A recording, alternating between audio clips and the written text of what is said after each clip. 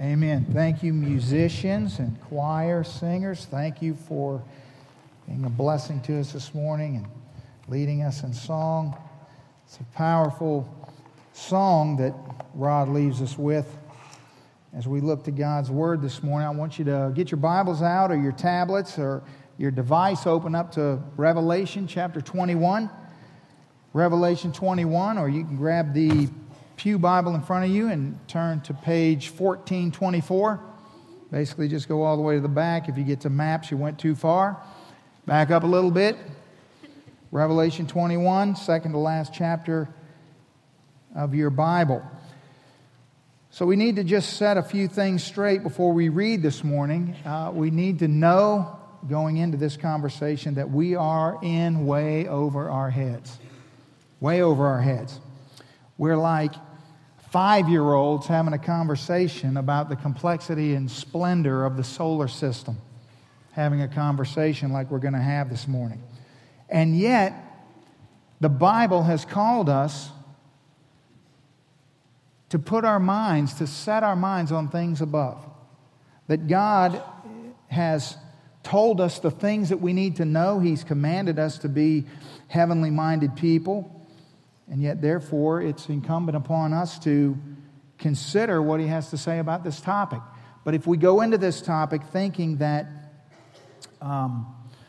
we have it all figured out, or we maybe have any of it figured out just based on what has influenced your thinking on the topic of heaven, I know that the biblical doctrine of heaven and what the Bible has to say about it is one of the most neglected topics in Christianity today.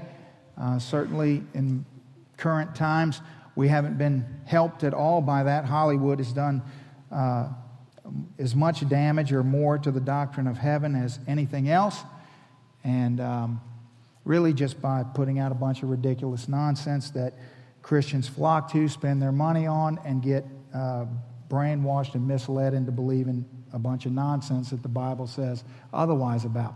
And frankly, it's just what's disappointing about it is not the biblical ignorance that leads people to believe such things, but really the fact that if what they said was true, it would be a great discouragement.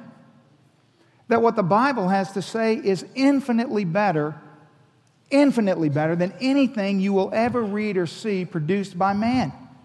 And so it's just one of those areas where I'm not going to be on this soapbox for long, but I'm going to be on it long enough for you to know that it's just an area where I am very passionate and sensitive, because the Scripture is so amazing and wonderful with regard to what we know, and yet we clamor for nonsense. With that in mind, let's look at something that is not nonsense. Let's look at Revelation chapter 21, a familiar passage, but will, for many of you this morning, come alive in a very brand new way and will be greatly encouraging as we look at what Scripture says. Revelation 21, beginning in verse 1, the Revelator John says, "Now I saw a new heaven and a new earth, for the first heaven and the first earth had passed away. Also, there was no more sea." That doesn't mean that there wasn't any ocean for those of you that are like, what? No fishing or... No. It means there's no separation by the sea, that all the land is connected together. We're not separated. Verse 2, "Then I, John, saw the holy city, the new Jerusalem, coming down out of heaven from God, prepared as a bride adorned for her husband." All the scriptures about weddings are kind of make me sensitive these days. I'm a little sensitive to these passages right now in my life. And I just want you to think about how the Scripture ends with a picture of a wedding. And how a wedding is a picture of this brand new beginning. And there may be no more hopeful time in a person's life than their wedding.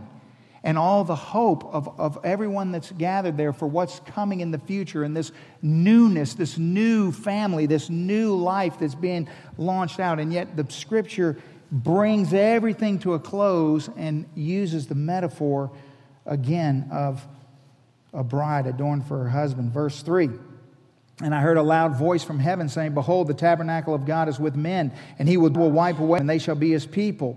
God Himself will be with them and be their God. And God will wipe away every tear from their eyes, and there shall be no more death, nor sorrow, nor crying. There shall be no more pain, for the former things have passed away. Then he who sat on the throne said, Behold, I make all things new. And he said to me, Write, for these things, these words are true and faithful.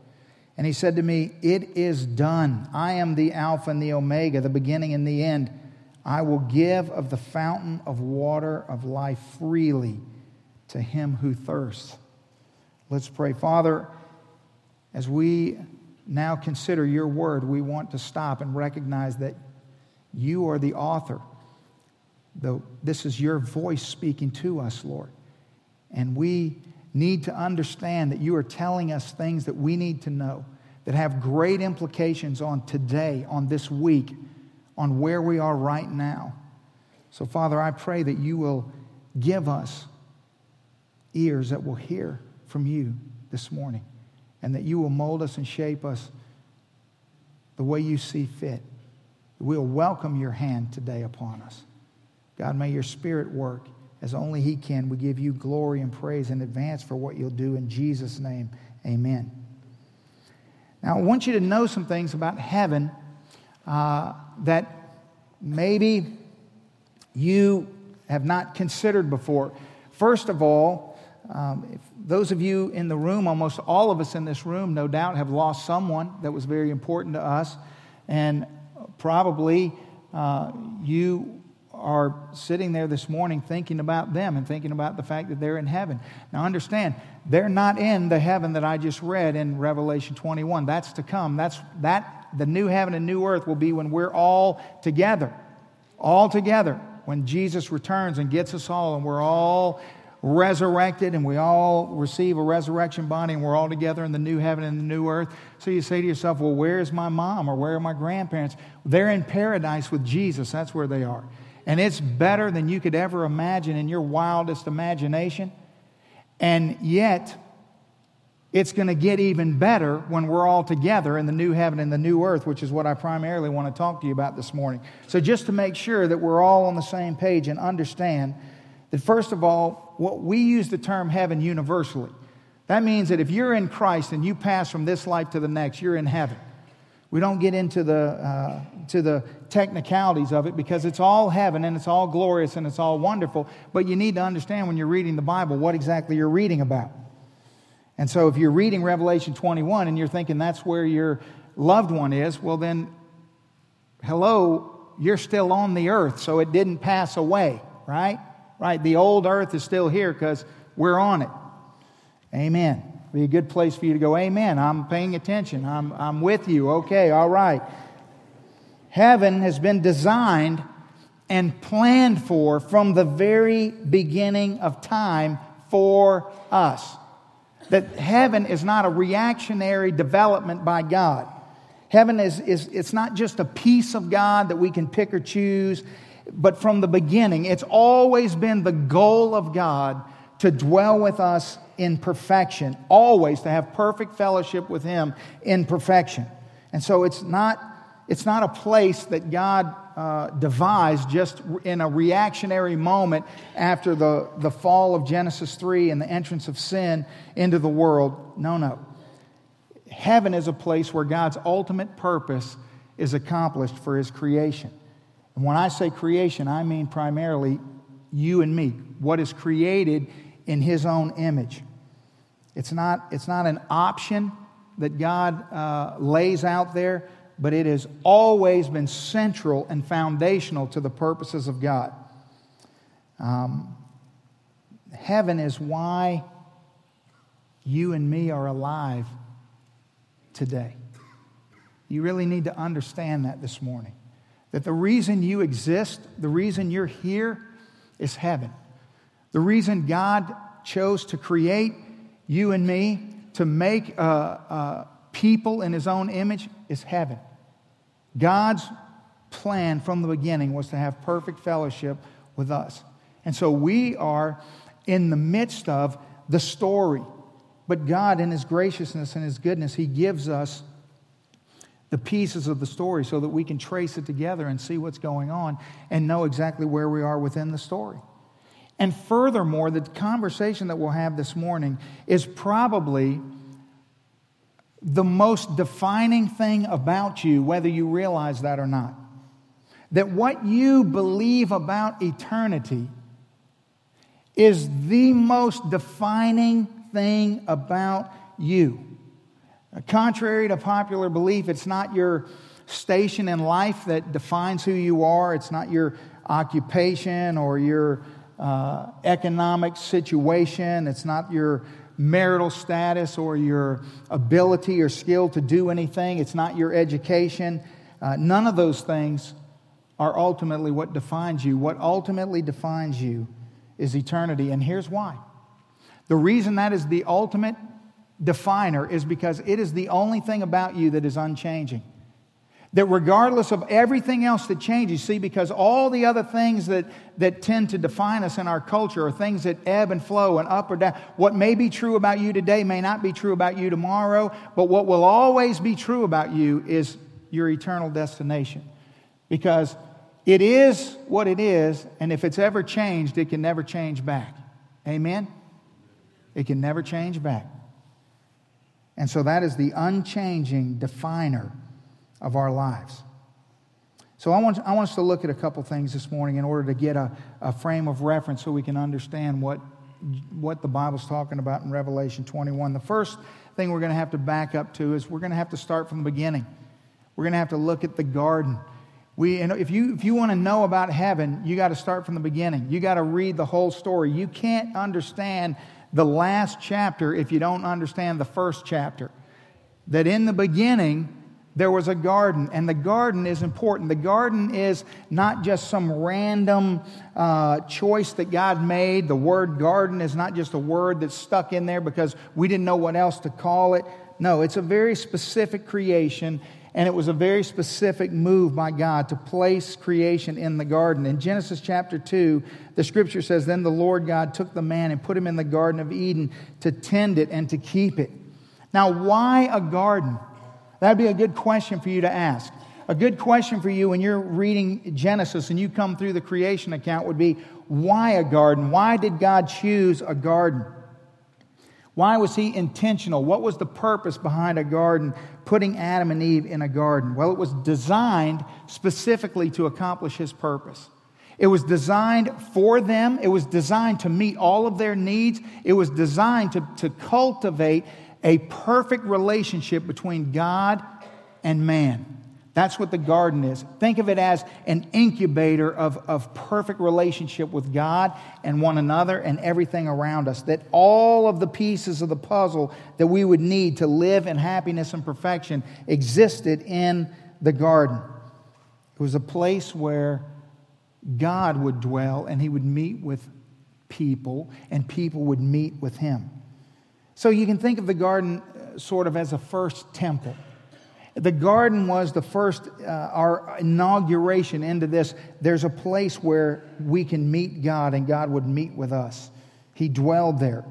Eden was a place where there was great fellowship between God and man, where God would come and walk amongst Adam, and He would be there, and they knew His voice, and He knew everything that was going on with them, and together they just existed in this wonderful, relatable atmosphere. But the garden also nourished and provided for its inhabitants. It was sort of propagating, if you will. God gave it in all of its provision and all of its beauty to Adam to just think about what I just read to you in Genesis 2. To keep and to tend. In other words, the garden contained everything you would ever need. You didn't have to create anything. You didn't have to start anything. All you had to do was just tend it because it was doing it all itself. The Bible says in Genesis 2 verse 9 that out of the ground the Lord made every tree grow, that it was pleasant to the sight and good for food. In verse 12 the Bible says, and the gold of that land was good, and bdellium and the onyx stone are there. And so it's this place of grand provision, but also incredible beauty. And there's no need for Adam and Eve to worry. There's no need for them to fret. They'll never lack anything. It just provides whatever is needed right there. Just watch over it and tend it. Now, think about how prior to sin, God has this plan with regards to Adam and Eve and the Garden of Eden. In other words, prior to sin entering the story in Genesis chapter 3, God makes several commands to Adam and Eve about life in the garden. One of the commands that God makes in verse 28 of Genesis 1 is that He blessed them, and then He said to them, "Be fruitful and multiply, fill the earth and subdue it." So this tells us that the plan of God was for the whole earth to be filled with Eden. In other words, for everyone to come after, for all the generations after to be enjoying what Adam and Eve were enjoying. This wasn't just some special place created just for them. It was created for all of us. That it was where we belong and where we long to be. That humanity would cover the whole earth and enjoy the experience of heaven or of Eden. So He wanted all that goodness to be spread across the world. Now contrast that to what we find now in the New Testament, for example, in Romans chapter 8, where the Apostle Paul says that we know that the whole creation groans in pains of childbirth. So we've moved from propagate the whole earth and fill it with all of the joy of living in Eden to living in a world that groans in pains of childbirth right up to the present time, and it's still groaning today. That even on our best day, in the best moment, in the most beautiful place with the perfect weather and just overlooking whatever it is we're seeing, things are not as they should be. For me, it's that moment where I'm looking at this beautiful picture of God's creation, and I'm just sort of taking it all in, and I'm just amazed at the splendor and glory of God. And about that moment, a mosquito bites me. And I think, great, now I have the Zika virus. You see, that didn't happen in Eden. Listen, our best moments are tainted. There's no comparison. This whole creation is groaning to get back to what it's intended to be. It's broken, and it knows it, and we know it. We're the inhabitants of it. And all of us, if we really think about it, we get accustomed to it because it's all we know.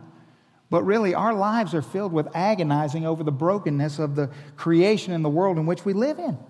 Every single day is just another day of having to navigate and negotiate the brokenness of the world in which we live. Jesus comes into the world to mend the world. He starts the mending process, and that's why when we leave the garden and the creation account and we start moving towards Jesus, things begin to change. Things start to speed up. There's like a new potential, a new hope starts to enter into the story. The Bible says in Mark chapter 1 that Jesus comes to Galilee preaching the gospel of the kingdom of God. And what does He say? He says, "The time is fulfilled, the kingdom of God is at hand. Repent and believe the gospel." That there's clearly a change. That we have agonized from being banished from the garden. We have lived through all of the painful processes of moving out of the garden. And then Jesus comes on the scene and inaugurates something new. That there's a time that's been fulfilled, and the kingdom of God, this very real thing, is at hand. See, we're going to a real place, folks. We're not going to some ethereal, imaginary, fruitcake place that people make it sound like. Everything that I ever read or see about heaven, I wouldn't even want to go there. I don't even want to go there. I'm not interested in an eternal harp recital. No offense if you're a harpist, but that's not my deal. I'm not interested. I'm not interested in dancing around in a choir robe. No offense if you're a choir robe wearer, but that's not my deal. I might could do some of those things for an hour, but after that, let's face it, eternity. I'm not floating around on clouds. I'm not into that. I'm just not into that. I'm not into a billion-year church service. And you would think, well, wait a second. But you got to remember, in heaven, I'm not preaching. See?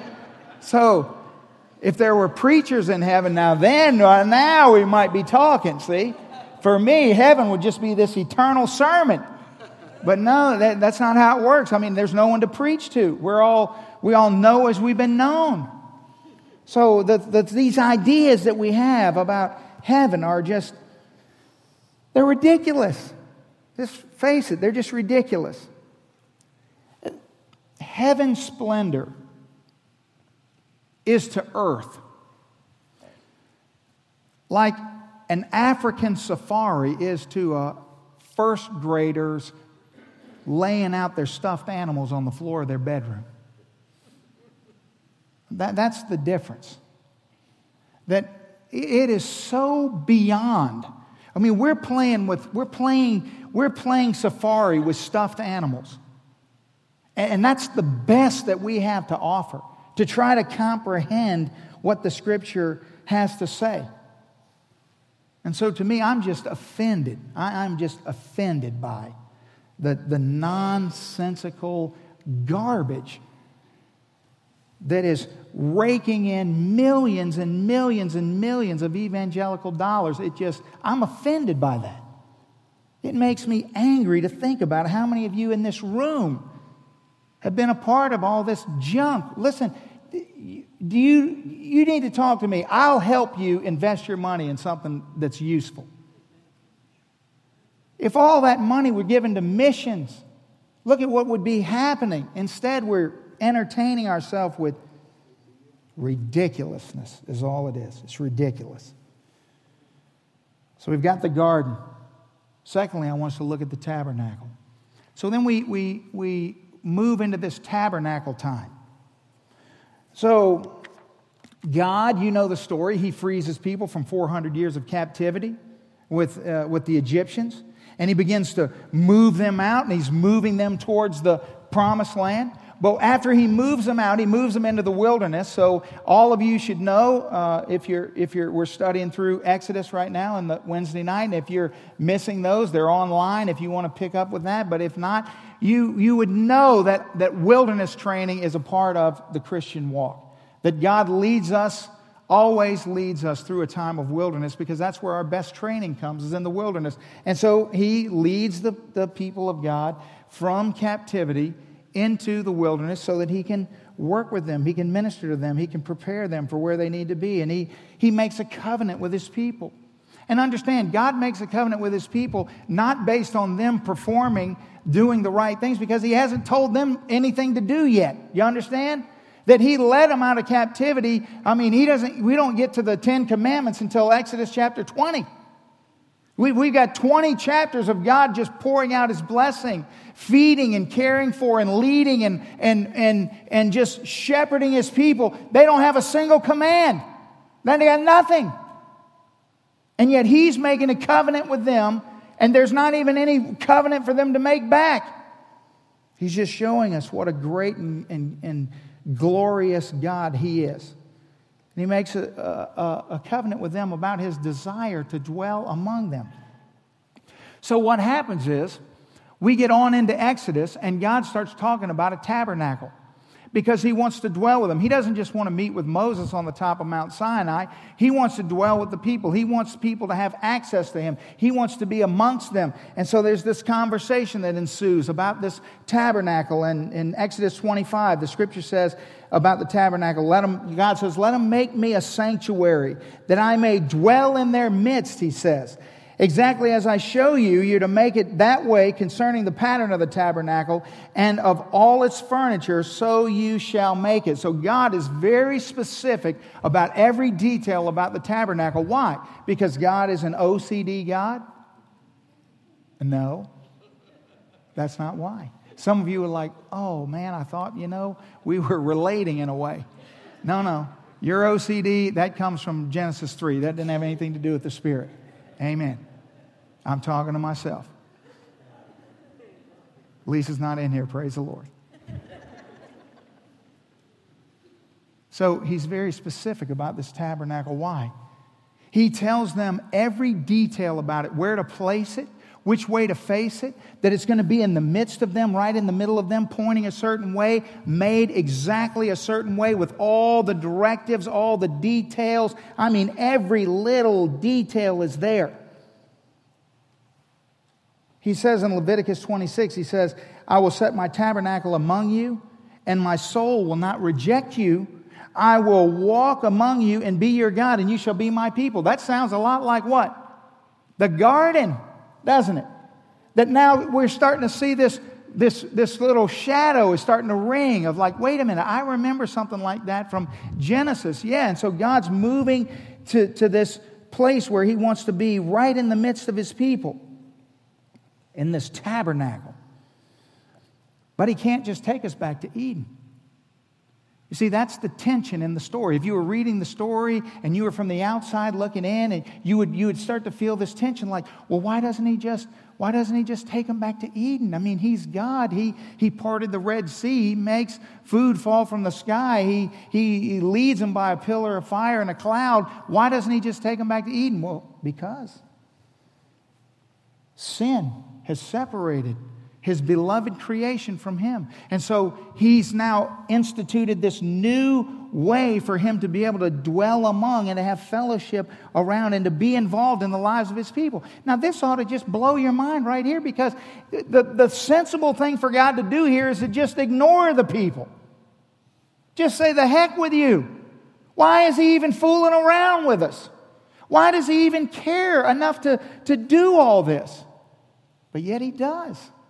I mean, in light of, at this point in the story, in light of everything that God has done and everything that man has done, it's insane that God would do anything else or even desire to be amongst them or have any relationship whatsoever. That's what's mind-blowing about the whole story at this point.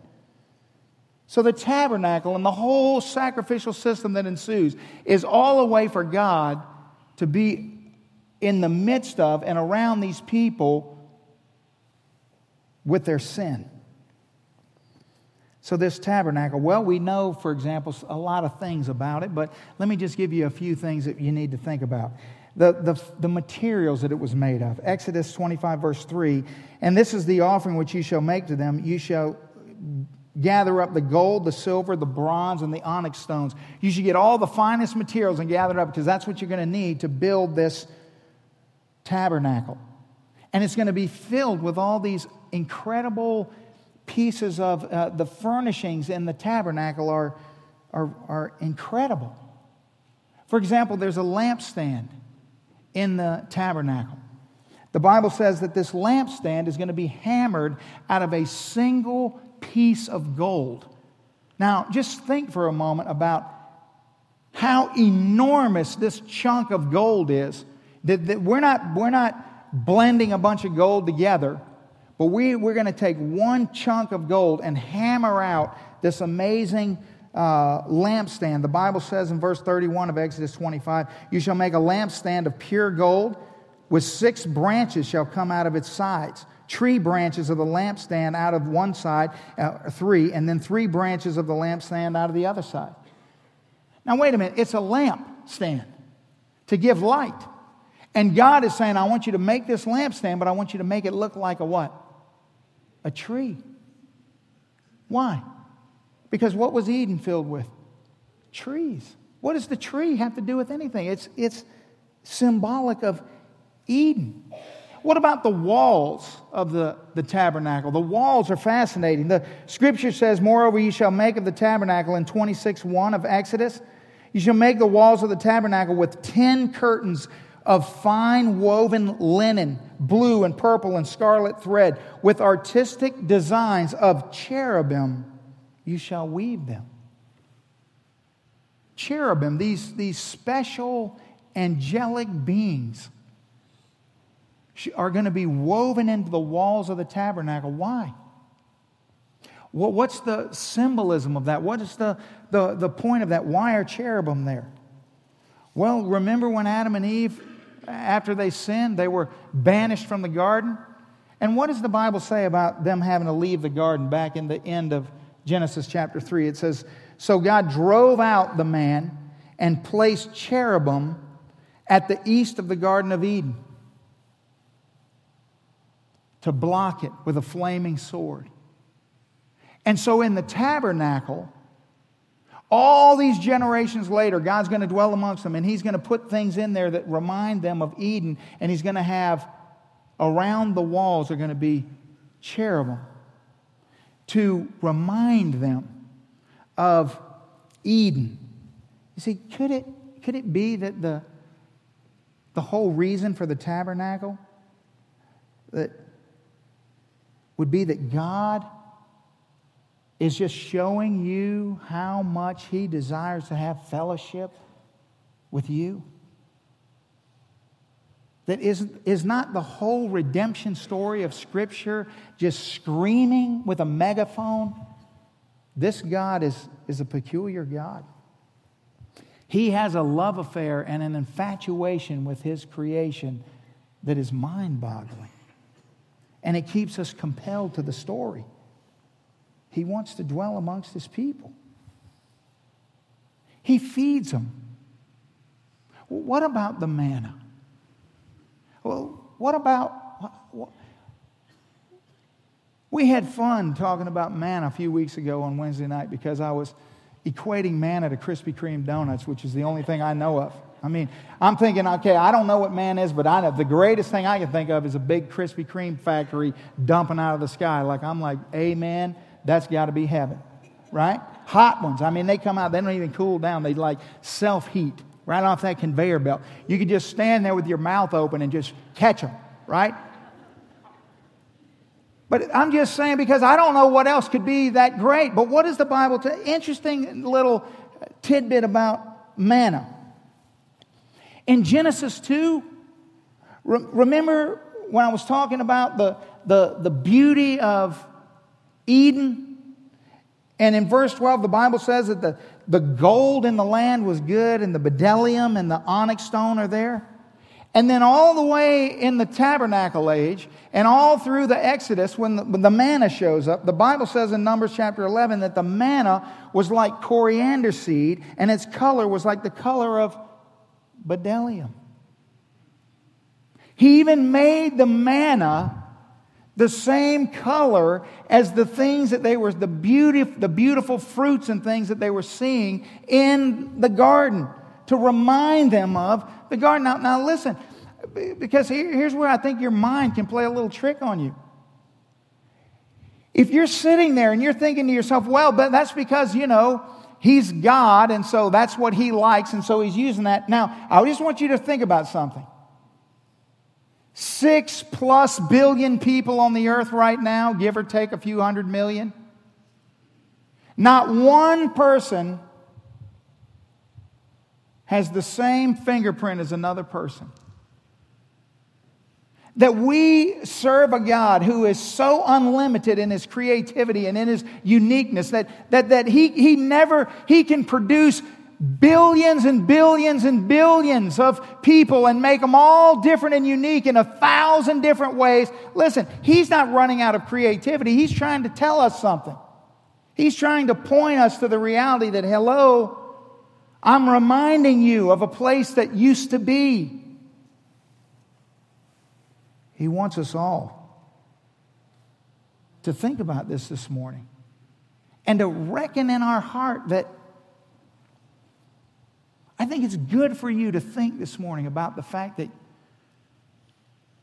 the God of the universe wants to be at the center of your life.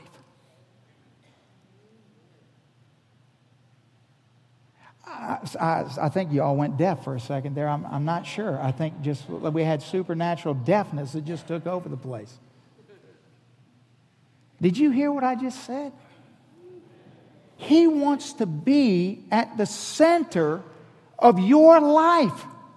That is a shocking reality. Because listen, I don't know about you, but I'm just telling you, that's even hard for me to say, because why would a holy God want to be at the center of my pathetic life? But He does. And I read the Scripture and I read the stories of pathetic people and God pursuing them and desiring to be at the center of their lives. And doing all these little things so that they would think about what He's doing and why He's doing it. It would draw their attention to what this whole plan is that's unfolding before them. But you see, the thing is, you can't get there on your own. You can long to be in heaven all you want to, but you can't get there. You don't have the capacity, the ability, there's no potential in you. I mean, it's just not there. It's just not there. And so there's still a huge problem that's got to be rectified in the story. We're sort of at this roadblock moment where when you're reading the story and all the events are starting to come together, and then there's this giant letdown where what you thought was this tension now becomes this almost insurmountable place. That all the stories that we love and all the stories that draw us in are really just stories that are linked to the biblical narrative that's drawing us in. The need for a superhero to swoop in and to do the impossible. You know, there's a lot of people. The world is filled with people that have a lot of things to say. They a lot of people claiming that they know what's going to happen next and they know when it's going to happen, and they have all this inside information. Again, it's just a bunch of charlatans who are twisting and perverting Scripture into something that it doesn't say. And they're ignoring the simple fact that Scripture has told us time and time again that everything we need to know is there, but don't start adding to it. Don't start making things up.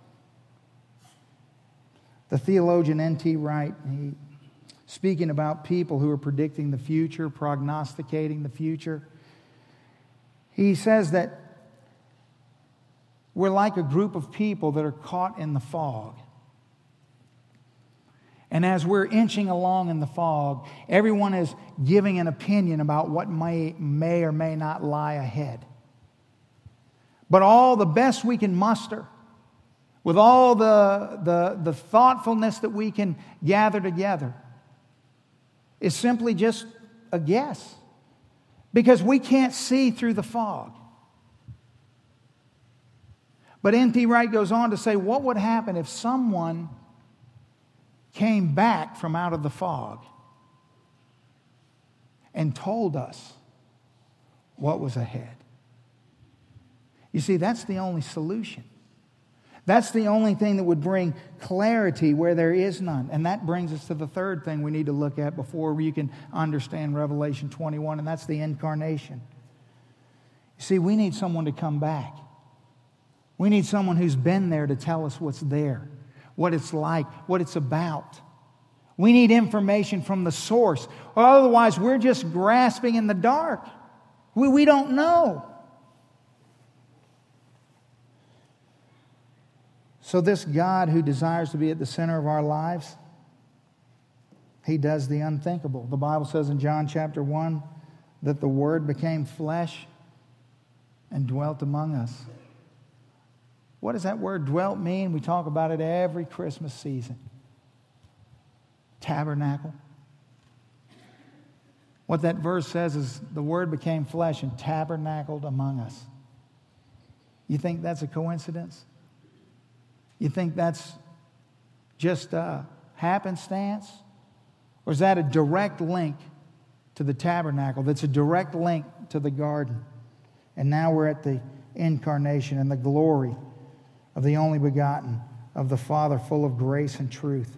So the tabernacle of the Old Testament now becomes flesh and blood and dwells among us in the fullness of person.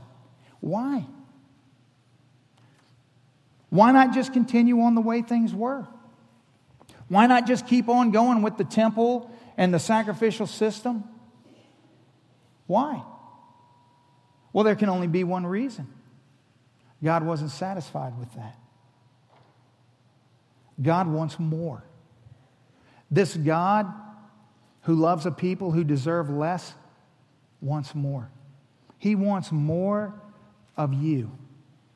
He wants more of you. He doesn't want you to just come to a tabernacle and visit Him. He doesn't want you to just come and never really know where you stand with Him and bring your sacrifice that would only last for a short time. That's not good enough for Him. He wants more than that. He wants more of you. He's bringing us closer together, not further. And so He brings us into this new time. Notice what the Bible says in Matthew chapter 1. Behold, a virgin shall be with child. She will bear a son, and they shall call His name Emmanuel, God with us. You see?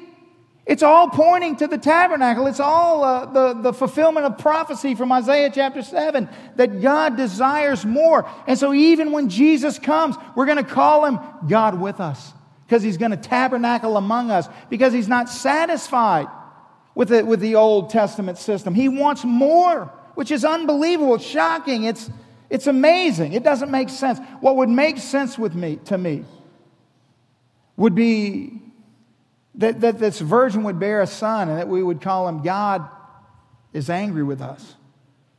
What would make sense to me would be that after everything that had transpired up until the gospel start, that God would send His Son to scorch the wicked people. That would make sense to me. To right the wrongs that have been perpetrated towards Him. That would make sense to me. But God with us? That as if everything that He'd already done is not enough, He's gonna come in the flesh and dwell with us? Why? What is the big sort of problem with the sacrificial system in the tabernacle? Well, what's the big issue? Well, it's always sin. But you see, in the Old Testament, in the Old Covenant, sin is only momentarily dealt with. And the big problem with sin, the big sort of, the culmination of sin is undealt with. Well, what is that? Death. The Bible says the wages of sin is death. Death wasn't part of God's plan. Death wasn't in the garden. Death wasn't the way it was meant to be. And if God wants you and me to be a part of His life, if He wants to be at the center of our life, if He wants fellowship with us, that you can never desire more fellowship with God than He desires with you. Have you ever thought about that? That it's impossible for you to want more of God than He wants of you. That God will never do anything that will lead you further from Him. Think about the God that we serve. How good is He? And so He sends His Son, because death still lingers. Hebrews chapter 2 tells us about this death and how it's dealt with by the Lord Jesus, that through death He might destroy him who had power of death, that is the devil, and release those who through fear of death were all their lifetime subject to bondage. Oh. You see, you might say to yourself, now wait a minute, I'm confused. In the Old Testament, people died.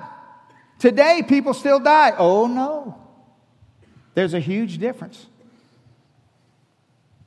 You see, other religions and philosophies are going to tell you things like, oh, death is inevitable. It's inevitable.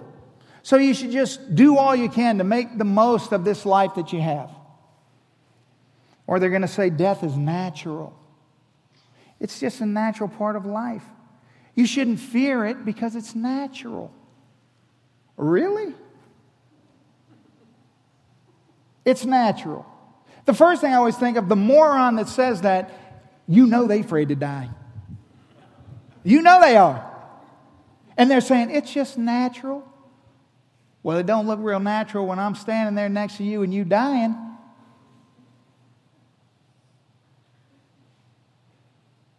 I hear them on TV and I always think horrible, sinful thoughts. Like I just want to walk right out onto the platform and hand them a 38 and go, come on, show me.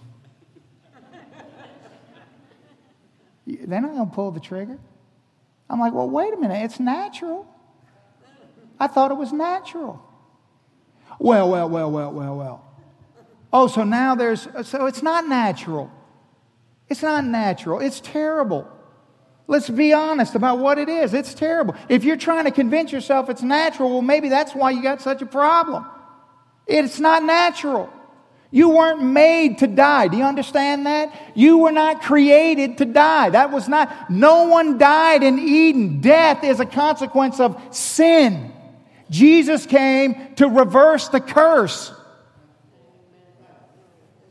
You see, the gospel says the opposite of what the world tries to tell us about death. The gospel says that death is not natural. It's not natural at all. And it's not inevitable. The Bible declares that the reason we don't need to fear death is because death has been defeated. It's been defeated. That you don't have to fear it because it's been defeated by the Lord Jesus Christ. That's the whole point. That's why Jesus says in Revelation 21 verse 6, it is finished. It's finished. Death is finished. That's why he said on the cross, it's finished. The work that I've come to do is finished. It's done. The most important thing about heaven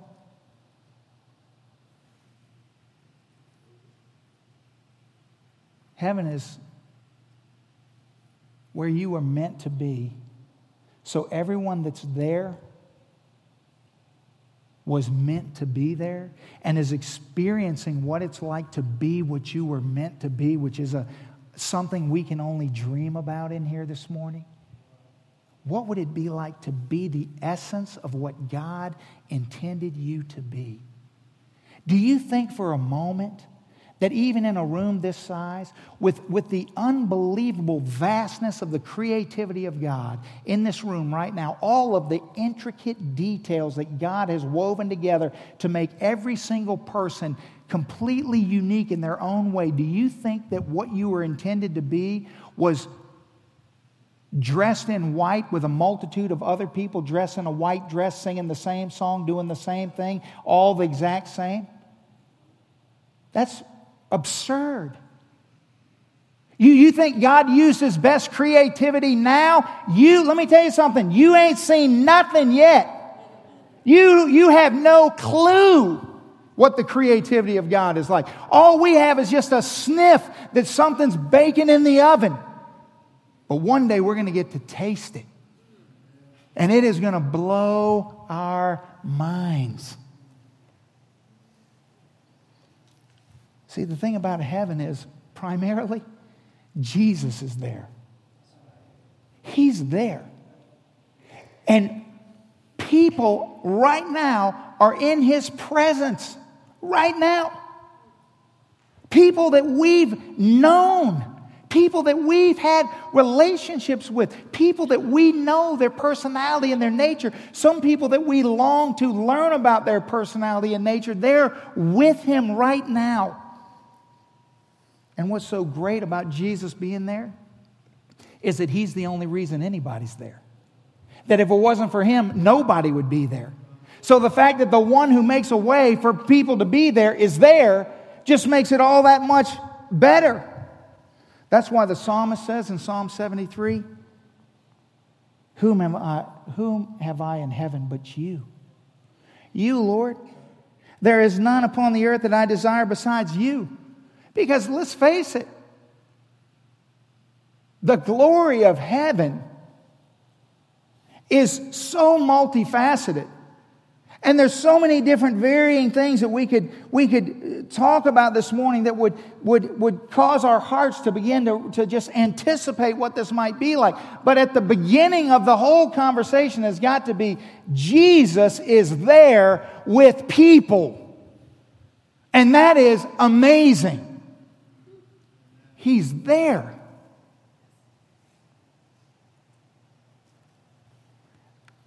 And He's the only reason that anybody's there, that we can't get there because by doing good things. We can't get there by earning our way there.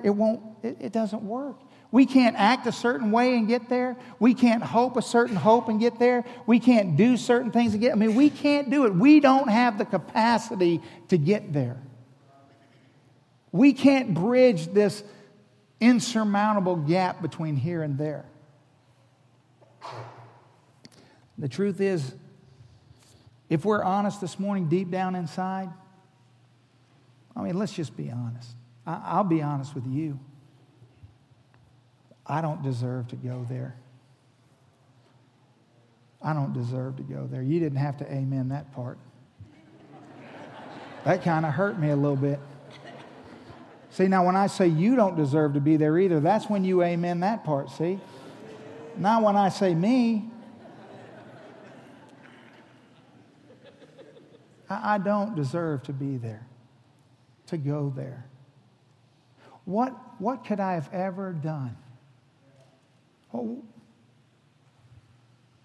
What could ever even begin the process of me convincing myself that in any way, shape, or form I would merit a place like heaven?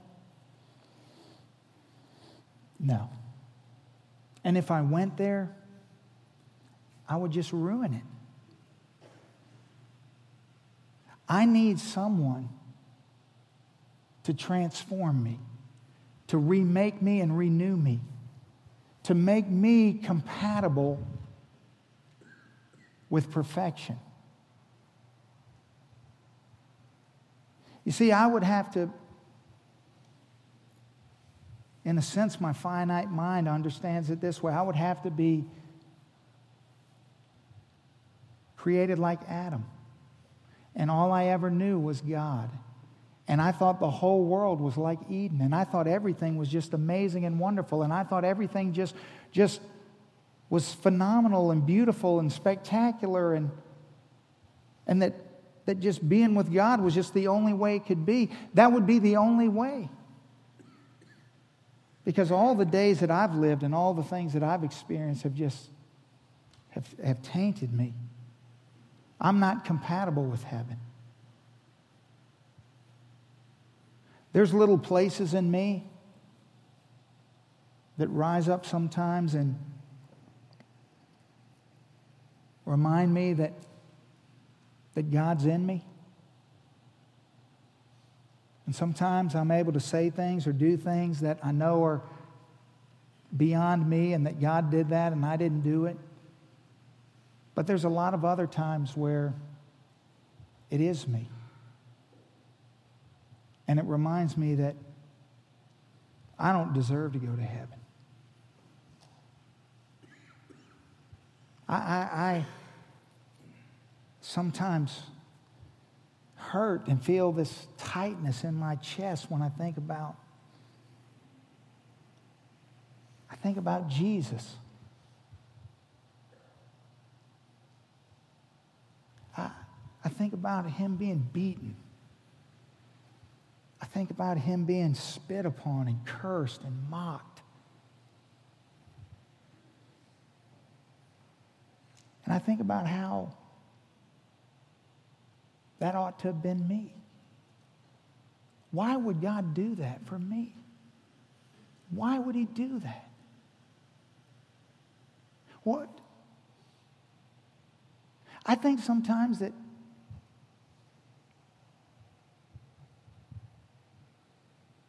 I might get to heaven and God would be disappointed. Like he thought that I was better than I am. You see, that makes sense to me. Maybe God doesn't really know me. He just knows about me. Maybe that's why He wants to be at the center of my life. But then I read the Scripture and I know that He knows even the thoughts and intentions of the heart. He knows the things about me that you'll never know, praise the Lord. He knows them. He knows the things that you think that you never say, but you think them. He knows all those. He knows the things that you intend and don't even do. He knows them. And yet He still loves you. He still loves you. And that from the beginning, when the garden was infiltrated by sin, God's plan was put in motion. And just in case you're wondering and you think, so God didn't see sin coming? Of course He did, dummy. He's God. But what's better? Being in the presence of a God who's always loved you and who's all you've ever known? Or spending eternity in the presence of a God who you haven't always loved, you haven't always known? He's not second nature to you, third nature, fourth nature. He's not nature to you at all. But that in your least deserving state, while you were yet sinning, Christ died for us. What makes heaven better? What makes God more glorious? In other words, there's a huge difference between you getting invited to the most amazing gathering you could ever imagine by some random person who accidentally sent you an invitation, or that you just plucked it out of someone else's mailbox, or were invited to go with someone else, and so you just get to tag along and see it. And it's amazing, and it's wonderful, and it's beyond anything you could imagine, but you're just sort of a spectator there. Or what if you were personally selected by the host to be present at his feast? That in the midst of your least deserving moment, he wants you to know. And you will fully know when you get there how you got there and how much he loves you. We'll know that. And we won't be bored 1 millisecond. Because we'll be in a real place. And we will exist in perfection. And we will eat, and we will run, and we will laugh, and we will play, and we will fellowship together, and we will love one another, and we will exist in our uniqueness, in who we are, but in the way that we were meant to, and we'll never age, and we'll never become sick, and we'll never fret, we'll never worry. Not only will you never sin, you'll never think about sinning. You'll never have a desire to sin. That a wrong thought will never even come into your mind. That you will exist in a place that you were created to exist in perfect fellowship with your Heavenly Father, in the one who created all that you know right now. That's just a glimmer of what it might be. That you are living right now on a ball of broken yarn.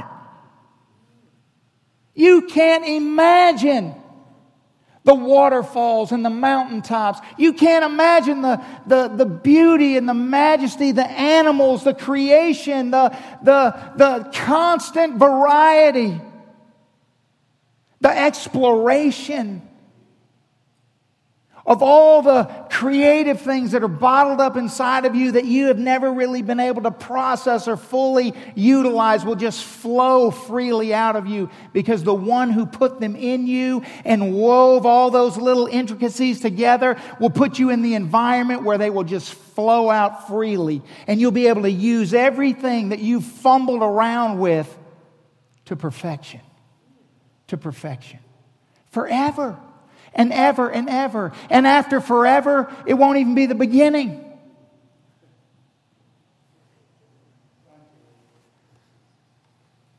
Because what started in the garden was not just the beginning of a story. It was for you to know this God is a very specific God. He's got a plan. And heaven's a huge part of His plan. You know what the Bible says? You keep reading through Revelation 21. You get down to verse 22, and the Bible says, John says, but I saw no temple there. You see, all John's ever known is temple worship. All John's ever known is this God who dwelt among them. And then he got to experience this incarnate God in the flesh who dwelt among them. But he's accustomed to something, and when he looks at heaven, he goes, wait, there's something missing. There's no temple. You don't need a temple. There's no more sacrificial system. There's no more slugging it out. There's nothing to separate you from the good Father who made you. Nothing. You're just there in His presence, in perfection, living the life you were always meant to live, in the body you were always meant to possess, in the joy that He created you to be in. And all of the things that we have grown accustomed to are gone. They're gone. No harp recital, no marshmallows, no endless singing. No. It's a new heaven and a new earth. God is going to be our God, and we're going to be His people. Does a God that specific sound to you like a God who would go to all this trouble, all these lengths, to create a place that would be the default end for every human life? Does that make any sense to you? That you would just live and die and go there? Well, would it make any sense to you that of all of the detail and all of the trouble and the cost and the sacrifice that God has went through to put all of this together so that you would be filled with hope and know that heaven is a real place? It's a real place. And it's gonna have little remnants of this place. I always say, I'm from Hawaii. I was born in Hawaii, and Hawaii will take your breath away at every turn, but it's just a little sniff. Just a sniff of what heaven's like. Do you think He went through all this and did all these specific things to accomplish this specific plan? And then you're just going to die and end up there? I mean, why does the end of the story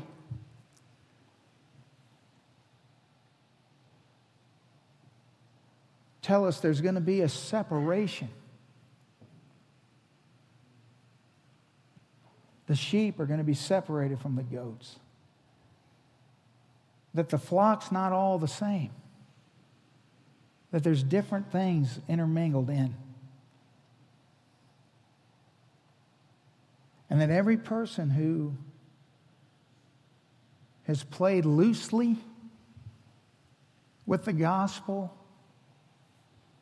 who has tried to navigate their own way through the process, who's tried to get as close to Jesus as they could get, just close enough to get what they want, but not close enough that it would cost them anything.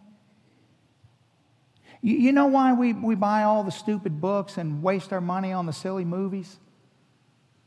It's because it's a diversion from what the Bible actually says. We don't really want to think about what it actually says. But we ought to think about it. That nobody's going to heaven by default. Nobody.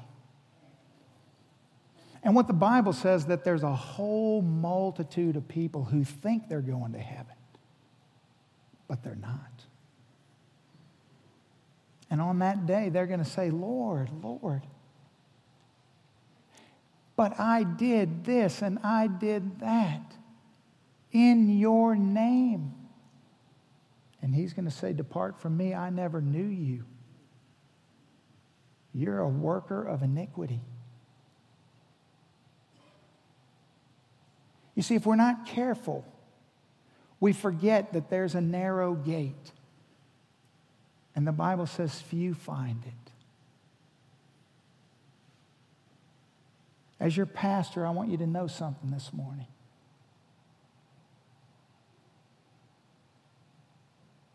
Maybe your struggles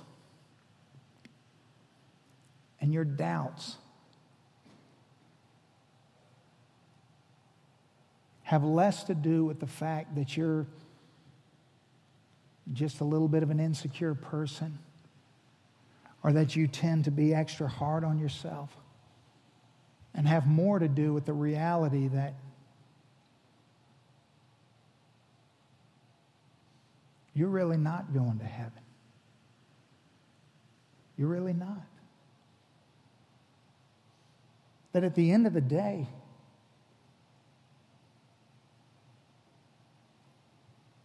is Jesus the center of your life this morning?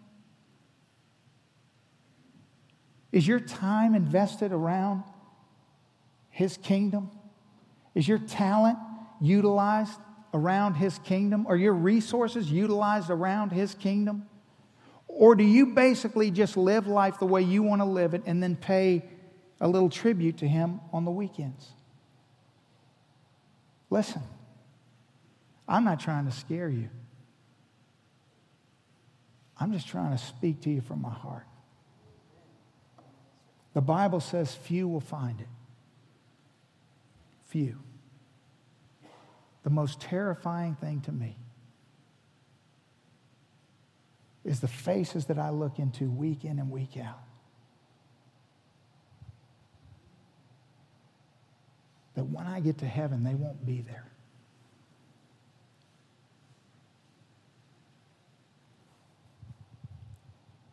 Is it worth rolling the dice? No.